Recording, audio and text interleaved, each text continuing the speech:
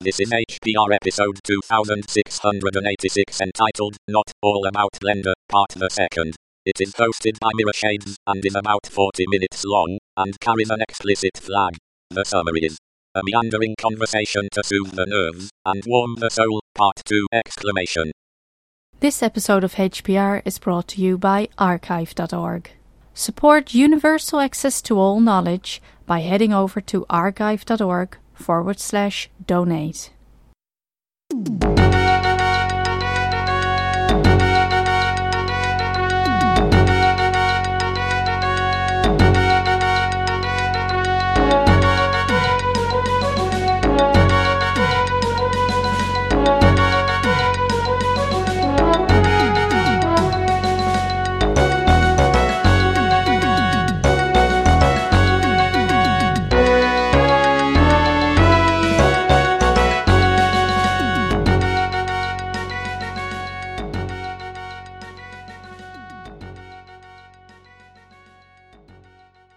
Yeah, there was some interesting stuff once. I used to play the original F-Zero for the Super Nintendo a lot, and so there's some weird stuff like you can there's a few places where you can get the car up to as fast as you can get it and hit the turbo right as you get to these little ramps, and if you can find one that's like sometimes the ones like right next they're like staggered left and right on the side of the track. Well, if you hit it like cockeyed like in the corner. Sometimes you can jump like whole sections of the track and land over here, and that got me wondering like, okay, and I started experimenting. I spent way more time than I should probably admit to just fucking with that. And then one day I found there's like, I wonder what happens will it let me, like I found this one, I can't remember, it was one of the later tracks, and there's a huge amount of the track, like almost half the track that you can jump.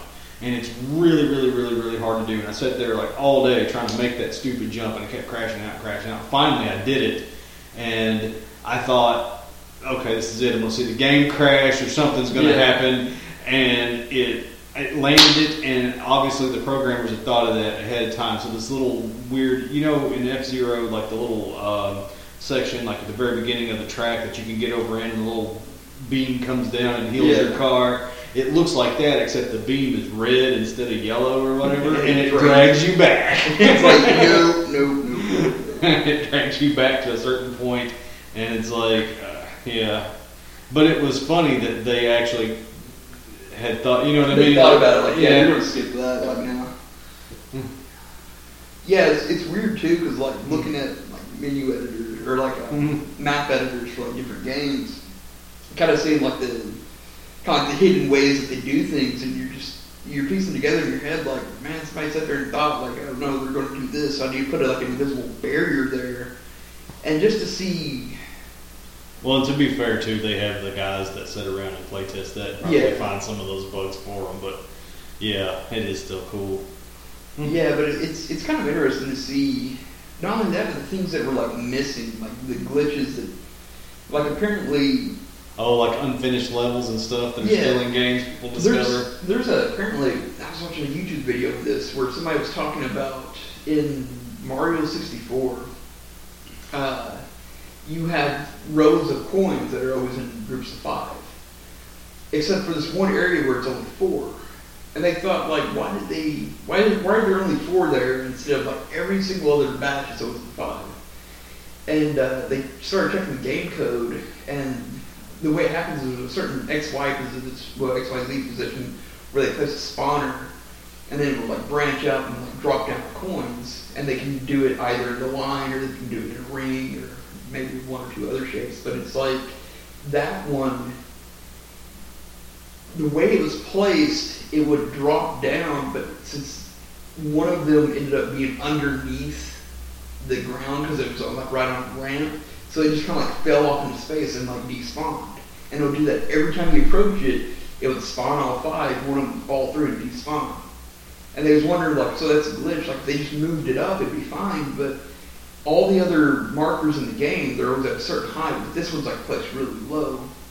And they got to checking the rest of the area around it and determined that the ground on that level was at a certain height but then they kind of went by later and like artificially raised that portion of the map. And it has to do with, there's like a ball spawner, and then it would just kind of like, the balls go in a track around the mountain. Originally, they were meant to go the other direction. And they determined this just by kind of seeing where the spawner should have been placed initially, seeing the angle of the ramp, and then realizing that it was actually increased so that the balls would go the other way. And then they realized like half the level had been redesigned around that concept.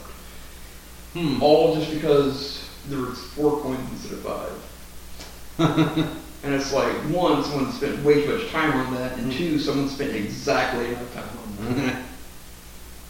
There's a lot of stuff, even today, like hidden stuff that still comes out. I think I read somewhere that there was still one hidden Easter egg, I think, in the original Mortal Kombat no one's found. Yeah. And there were some really deeply hidden ones too, like, because I don't know if it was the first one, but there's something like you had to defeat somebody so many times, and then like a certain time, and like certain levels, and just certain combinations, and then like you fall through the floor, and then all this other stuff, and you unlock like an additional character or something like that, and it was just like ridiculous all the steps you had to go through. Yeah, there's some really goofy stuff. Like I think the first Mortal Kombat, we know there's like the reptile's main character. There's a bunch of clues to how to unlock him. Or, well, you don't really unlock him. You just get to fight against him. And then he's a regular playable character in 2. And there was 3 hidden characters in 2. But there was also some other... Yeah, there's Jade, Smoke, and Noob Saibot in 2.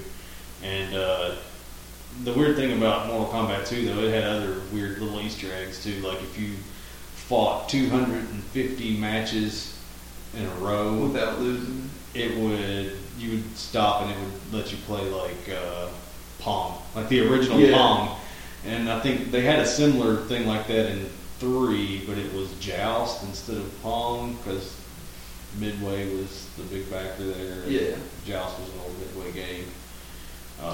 That's a game they need to update for the modern generation. Fly around in Joust, souped up ostrich jousting thing. I think it would be cool to see some of the old, like there were some interesting games. Like I remember my first console was Atari 2600, so like there was some games like Activision had out that, like Star Master. Nobody remembers Star Master, but Star Master was a weird game because it, you're in a ship, so essentially your TV was like you're looking through the cockpit, basically. It was like a first-person kind of thing.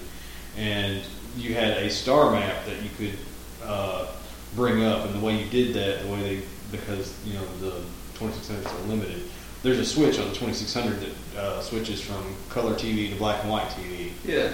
And in Star Master, they use that switch to switch between your regular view, looking out of the cockpit, and your star map view.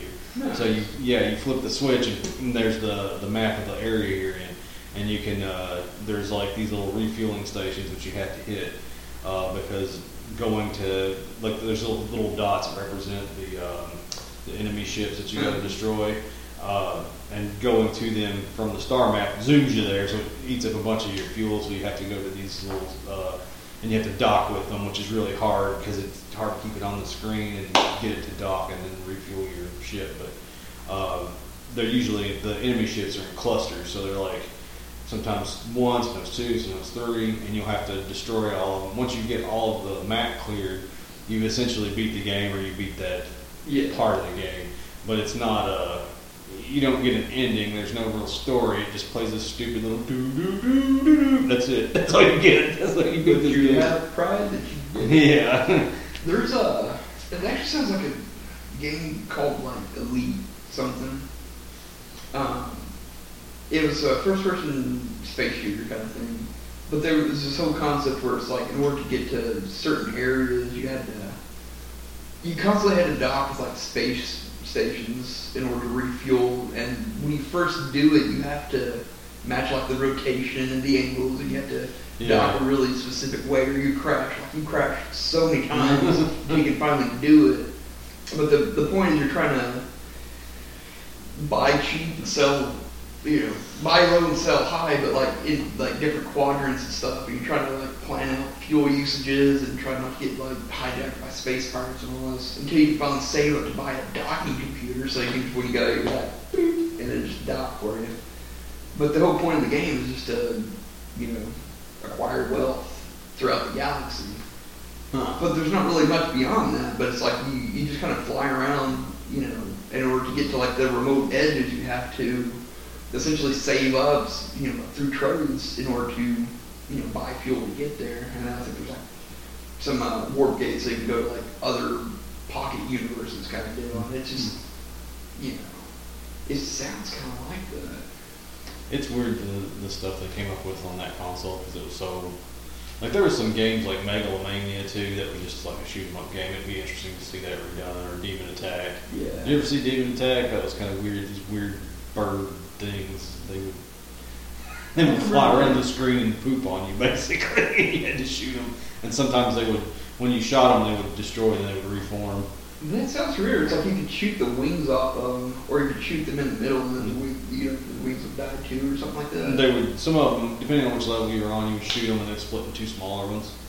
And was there like a spaceship at the end? And I don't remember. I don't know that I ever got to the end. Let's see if I can find a.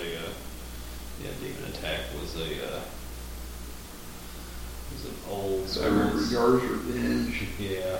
That's one of those things where it's like they could legit make a movie just to expand on the backstory of that, because it's so iconic to like. Yeah, it's one of those things too. Like something about that game always, like you always got the impression there was this big story, but they didn't give it to you. Yeah.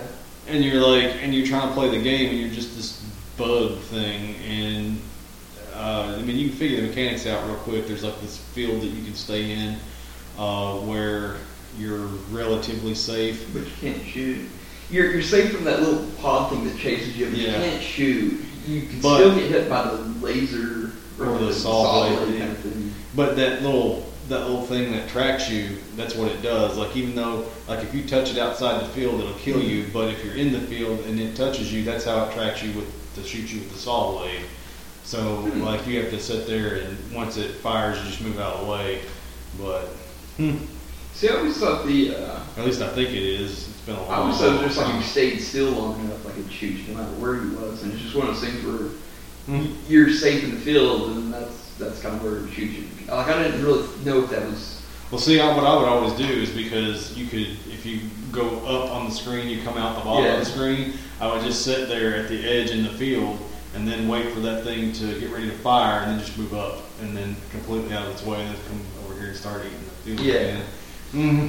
Yeah, that's what you do. You sit in the center, you just race in the middle and stuff, and then fire it, and then you go and start blah, blah, blah, blah, blah. And then if you ate enough, you got a little missile that you could fire, and once you hit the little thing in the middle, it would go on to the next stage. I sit there one day, all day, trying to quote unquote beat that game, and never got to an end. And it's my understanding it doesn't really have an end. It just alternates between like two different levels. It's like I want to say like the first field is like kind of like roundish, and then like another one's like square. And go back around and square, but like the one that's rectangular is moving though. It's weird. You can't see it. When you start biting it, the little holes move back and forth. Yeah. And then, but yeah, the color changes eventually from red to blue on the field. Mm-hmm. I couldn't tell you how many hours I spent one day. I had the intention of beating that game and putting it behind me, and I never did get to the end. And like, I don't know how many. Let's look this up. I kind of want to know. It was probably like 255, 256 to get to the kill screen.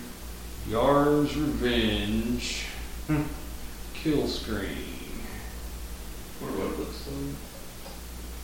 But yeah, like, because you can look at the cover of that game and like the box art, and it's got like some kind of like insect dude flying around with like this little blaster in his hand. He's being chased by this, like there's something there. Like they need to expand on the story. Like all these years later, they just come out with like a sequel or something. All those games are like that though, because the graphics were terrible. So they put all these amazing like paintings on the covers, like to drive your imagination. But still, it's like of all the games that one needs to expand on most. Like it had some interesting effects, like the sound too. Like whenever you successfully shot the little ship thing in the middle, you ate through the shield. It had this crazy effect of these weird colors coming together. Yeah. You remember that where it would transport you to the next stage? And I did that. That was blew me away because I didn't know the 2600 could even do that. Oh yeah. I was like,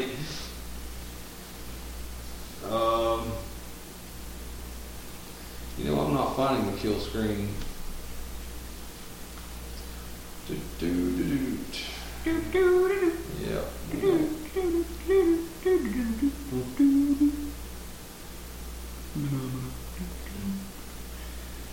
I do not know.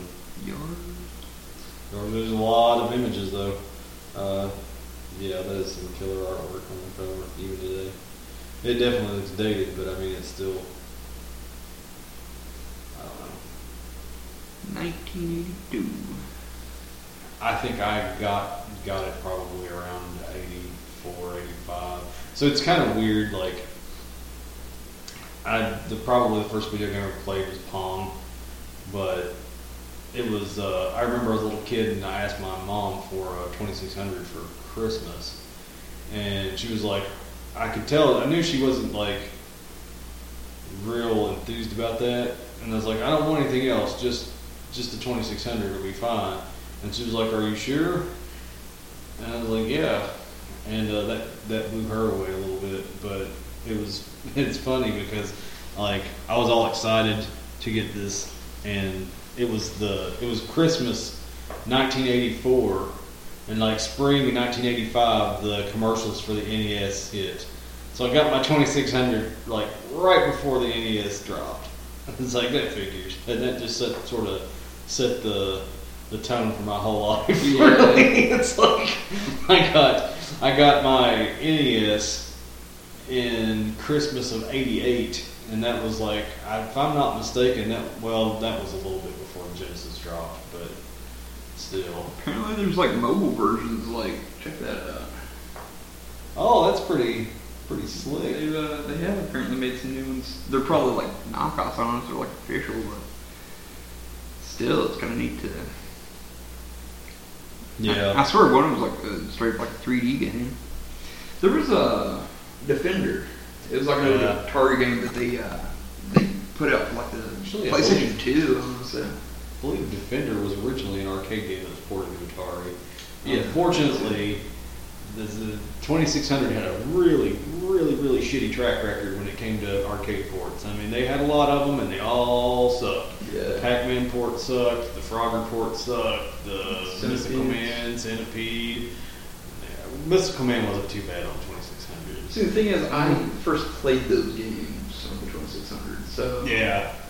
Well, some of them I did, some of them I didn't. I didn't have a chance to play Gattaca the other day, or Galactica, or Galaga. Yeah. I was hanging out with my cousin and like his kid. We was over like Gaytown or something. Some pizza place with like an arcade, and it's just like, wow, there's an old arcade cabinet. Of course, I'm going to check it out. Yeah. And just actually play it with like the stick and the buttons, which is like kind of unworldly. And then you get like younger kids and stuff like kind of looking like, what are you doing there? Like they're playing all these other flashy games. I'm like, I'm beating the shit out of the game is what I'm doing. And they're like, you just kind of get the impression it's like you're a dinosaur. Yeah. Yeah. Good times though. I want at some point in the future to probably set up a main box, like get an old arcade cabinet. Stations. Like I've known some people who did that, or at least had planned on it if they ever finished it. But I've seen a lot of people take old arcade cabinets and get the new, because there's companies that you can buy the like newer Mach-Es or get new ones made, like have them customized to whatever you want. Oh yeah. You can buy the whole like arcade stick with the button set up and their software. I think some of the cooler software they've made though for like main front ends or whatever for actual arcade machines for that usually runs on Windows, unfortunately. I don't think they make any cool ones for Linux. There's some progress being made with like RetroArch. Yeah. it's trying to unify all the game emulators, but it's kind of hit or miss. Where they're trying to abstract it out, I think it makes it more resource hungry. So I recently discovered a very interesting NES emulator. You should probably check out called Poonis. or Poons? I don't know. It's like PU and then NES. Don't know what the deal is. I just discovered it actually on slackbuilds.org. I was like, what is this? This is a NES emulator I've never seen before. It could be old. It could be something nobody even keeps up anymore, for all I know. But it's like, I really like the way the emulator's set up. It's like, this is kind of nice. I think I was all about the B-Minus. Oh, that's the Tigan now. Yeah. It used to be B-SNES. And no, it's weird because they'll change the name of projects. Like, you know, we were talking about Crunch Bang being Bunsen Labs, and now it's just like, why not just keep it out? Oh, well, actually, there's a story behind that because the original guy who did Crunch Bang was ending the project, and he said the community wanted to keep going with it, and he said he was fine with that, but they couldn't call it Crunch Bang; they would call it something else. So there was a like a couple of the editions of Crunch Bang were like named after, one was Statler, one was Waldorf. They were the old guys in the Muppets that heckled them or whatever. And so they... We're not half bad. We're not half good either. Yeah, so in the same tradition of using the Muppets, they called it Bunsen Labs after Bunsen Honeydew or whatever. Okay. Yeah. And I've told you this, but I really like Crunch Bang, but I'm not a Debian person, and I like Bunsen Labs, but I just don't like where Debian's going. So yeah, just like that thing I told you. In the context of the cathedral and the bazaar, System D is kind of like a Walmart. It's like, yeah, you can shop there, but you're pretty much just doing it on your terms. Yeah. And that's why I keep recommending Void Linux. Use like, I can't remember, it was like OpenRC scripts or something like that, or run it. Something that's not System D. Kind of gets away from a lot of that. I guess why it pissed me off so bad was that when System D came out, like we always used to say, Linux is about choice. Linux is about choice. Okay, well now my choices went down from, if I choose not to use System D, my choice goes from 400 to 4. Yeah. It's like, the problem with that too is like everybody's moved away from 32-bit architecture to 64, which kind of makes sense, but it's like, yeah, you're just lost out on like so many devices that are still perfectly capable. Yep. We're actually recording on a 32-bit device right now. Nice. Yep. I have a lot of 32-bit hardware that I still press into service. So I kind of went back to Slackware for now, hopefully. I don't think there's any plans to put System D in it, but I'm fine with the BSD style on it. But yeah. I almost want to say that if you do System D, it has to be 64. Like, I can't imagine there's too many that still repackage it as like 32-bit. Bunsen Labs has a 32-bit version. Oh. And I think Debian still supports 32-bit for the time. I would swear to that. But I know like some of the, like Linux Mint has 32-bit still. Which one was the? But a lot of them will only support like the later 32-bit processors with PAE support. Or whatever. Yeah. Like I can see that too. Bunsen Labs does have one that's non-PAE kernel though. You can get for the old stuff. Was it Debian that had like this super supported architecture where it's like you could install it on like anything like Toast? I know they used to. I don't know if they still do. I know some of the BSDs are like that. Like NetBSD is like that. That's their whole big thing. Yeah, it's kind of like one of those things where like, can we install Linux on whatever? You know, nobody stopped to ask, should they? But I mean, the point was they could. So it became a distribution where it's like you can install on like PlayStations, Xboxes, cell phones. Well, I think like too NetBSD and I think at least Debian at one point used to support a lot of older architectures that aren't around anymore, stuff like RISC and Alpha and shit like that. really old stuff. But the problem is like we're getting to a point now where even if you compile all this stuff to run on some of that old stuff, you're not going to get the software's not going to run on it. You know what I mean? Like even if I could get, say, whatever, I might be able to install Slackware on a 486 with 8 megs of RAM, but what am I going to actually do on there? Yeah. So it's like, well, it's a matter of feature creep. Like you get a project that it grows and it grows because people, hey, well, this is cool, but can we add this feature and this feature and this feature and this feature? And until it's so bloated, it's like someone else is like, well, we're like, we just kind of need to start from scratch with something smaller, so this is the direction we're going to take it, and then be the third one that comes out, and then add another whatever. But over time, they just add so much to it that it just no longer runs.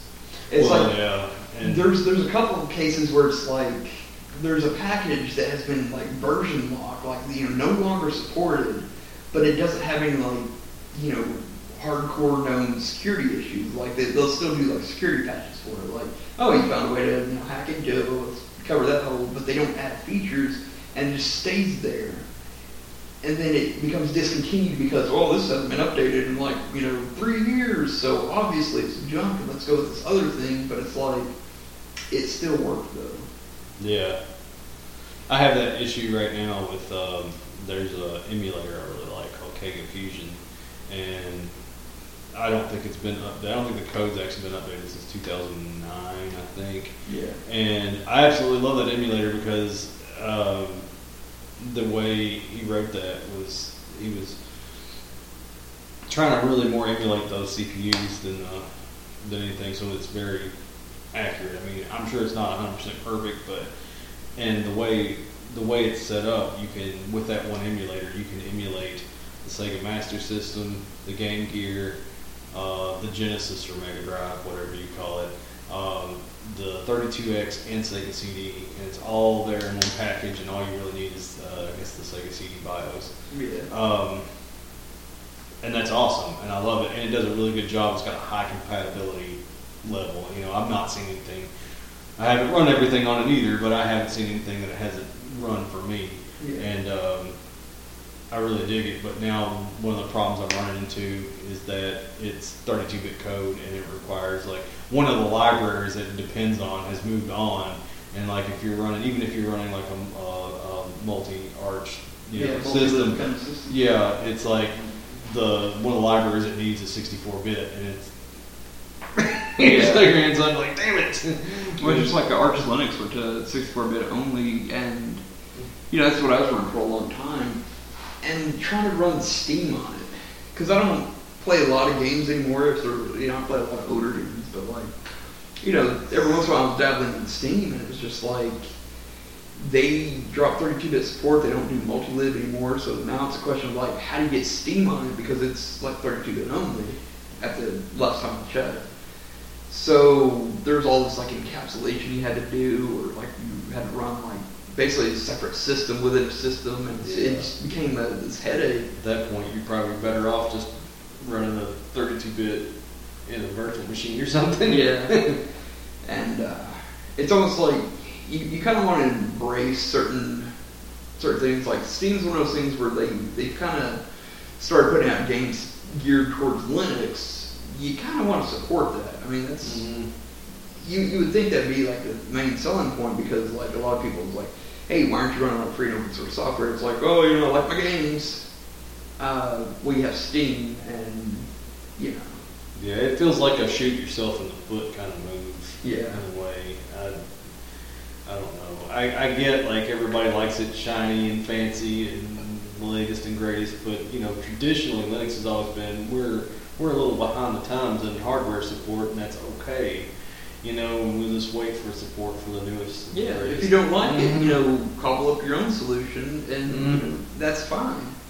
But now it's getting to the point where it's if you don't agree with certain ideologies, you're not a part of the community. And I think a lot of this happened, not to point fingers and bitch, but around the time when Ubuntu hit the thing right around the time Vista came out, and Vista was universally lauded as crap, and then a lot of people left, and Ubuntu was this easy-to-use version of Linux, and a lot of people came to Linux through Ubuntu that way, but then they all started bitching about things like, I know that sounds bad, but it's like, why can't this be easier, and why can't it be like this and that, and I don't know, I felt like that's why some distros are a little more bloated than others when they're installed. And catering, basically. Yeah, it's like...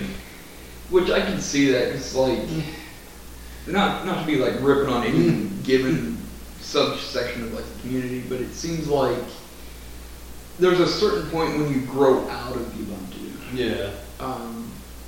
Typically I see people like, hey, what Linux should I try? And they go Ubuntu, and then they'll typically jump up to Mint, or they'll realize it's based on Debian, and they'll like try that out, or the distro hop, and then they might settle back into it. But if you've only been using Debian or Ubuntu or like Mint,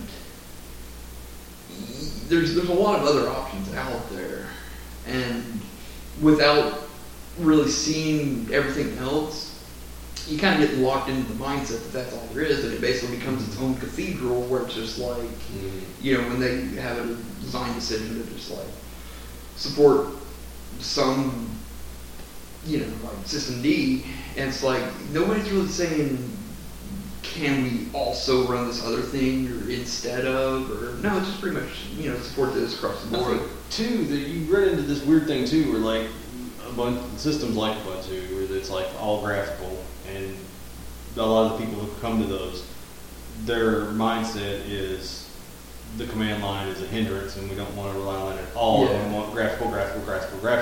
You've excised the whole like that's a shoot yourself in the foot kind of move too, without realizing it. I'm not going to go into all that, but it's like it creates this schism where you've got people who are into the command line or comfortable with command line going.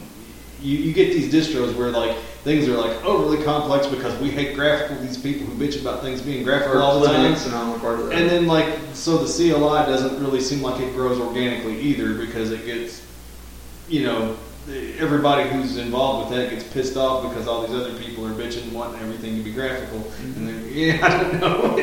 But that seems like what happens. So it causes problems across the board. Well, there's two definitions of user-friendly, and they are diametrically opposed. There's user-friendly, like you sit down at a computer and it caters to you, and that's user-friendly. And there's also user-friendly in the sense where I work with a computer every day.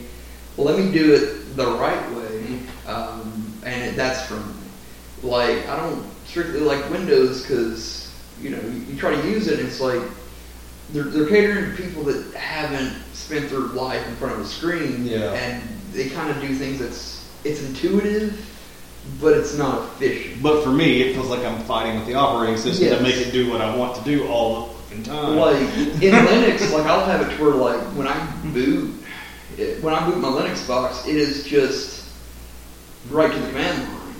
But it's graphical, it's actually running like i3, or actually right now it's running Black Poison. But it looks like I just booted into command line because that's where I do everything. Like, I don't need any graphical components, but like if I do want to, surf the web outside of like, W3M or links or whatever, I load it like, Chromium or something. But it's still command line, but it has the capabilities to like spawn graphical windows. And for somebody that's not used to that, they'll sit there and look at it and be like, okay, now what do I do? Like, what do I click on? It's like moving your hand to click on something is just going to take more time. Just type it out real quick. But you have to be a fast typer or use a lot of keyboard, shortcut keys. But if you're not learning shortcut keys, then it's like you're never going to get better. And ideally, the shortcut keys are something you can edit. Like, your window manager, you can set your own hotkeys or whatever you want to call them. Like, like in Microsoft Windows, Alt Tab is always going to be Alt Tab. Yeah. And if you don't know, like, Alt Tab switches Windows, it's like seriously learn the key commands. But like, I often do that in Linux. Like, I don't Alt Tab. I mean, it just makes sense. But sometimes I'll set it to something else, and I have that option too. Mm-hmm. Like right now, like I like Vim, and I'm just going back through and redoing my Vim configuration because, I kind of noticed that there's better ways to do things, and it's like if you want to do it that way, then just edit a text file and just everything works. And sometimes the troubleshooting, that's part of the process. That's how you learn like what you're actually doing. But it's like my background is I like computers because I like to see what they can do. Like what I don't know the limitations. Let me find a way to glitch it out. Mm-hmm. But once you like start setting up barriers that you can't overcome, then it's just like I don't want that. I want to be able to grow. If it's something I need to learn, a tutorial I need to watch, some video, a book I gotta read, that's fine, but don't flat out prevent me from doing computer.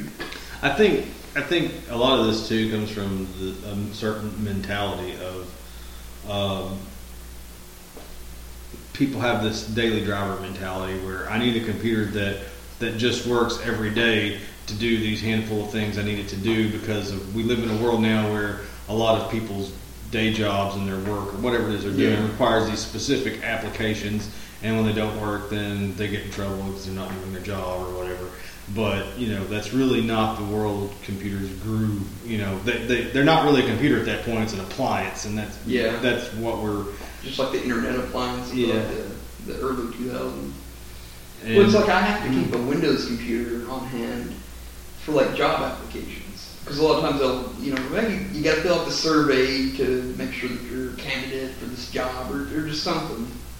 Or, set up your W-2 information, whatever, links to a government website, click it, you can check the PDF, then you got to sign off on it.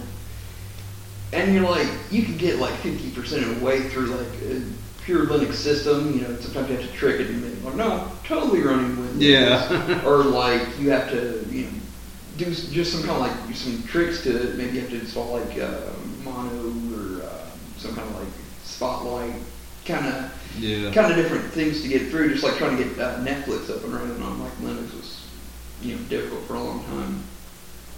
And then towards the very final end, you're like, okay, let me just put a signature on this, and it just doesn't work, and you're just like, I'm kind of done with trying to like troubleshoot my way around this. Let me just boot into Windows and just sign this piece of, whatever, and just send off, and just,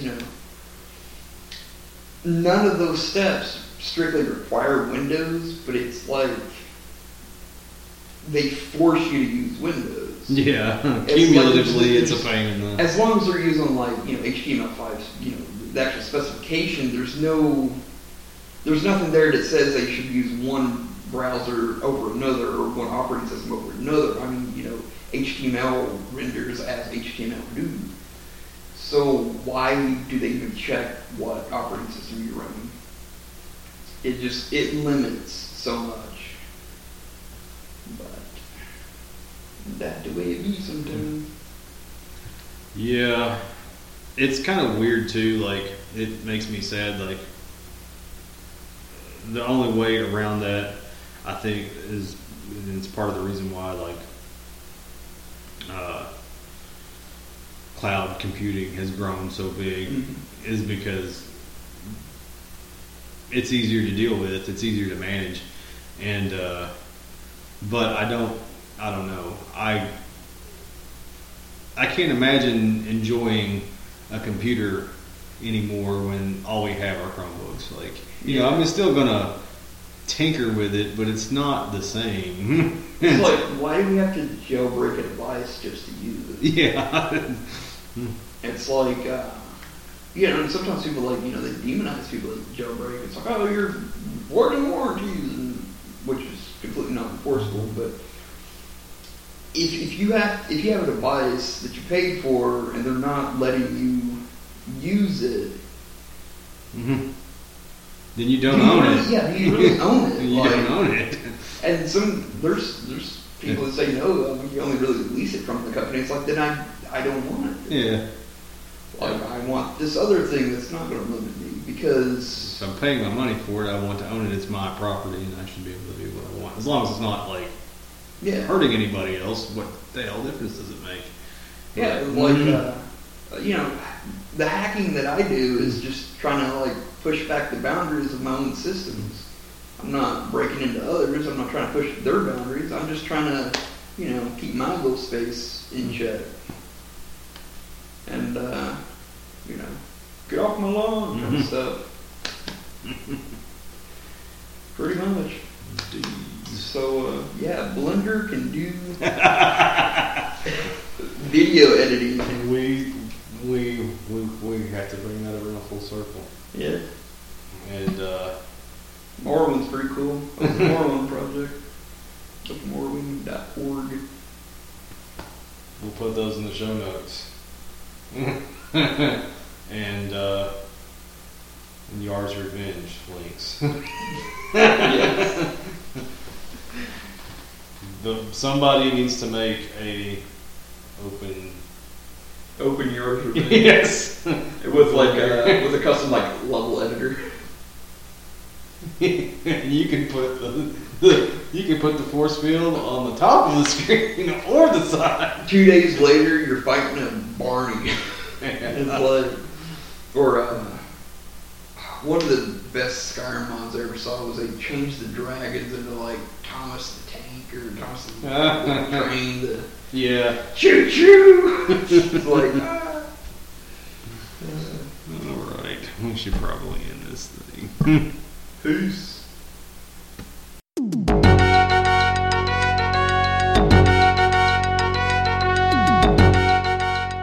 You've been listening to Hacker Public Radio at hackerpublicradio.org. We are a community podcast network that releases shows every weekday, Monday through Friday. Today's show, like all our shows, was contributed by an HPR listener like yourself. If you ever thought of recording a podcast, then click on our contribute link to find out how easy it really is.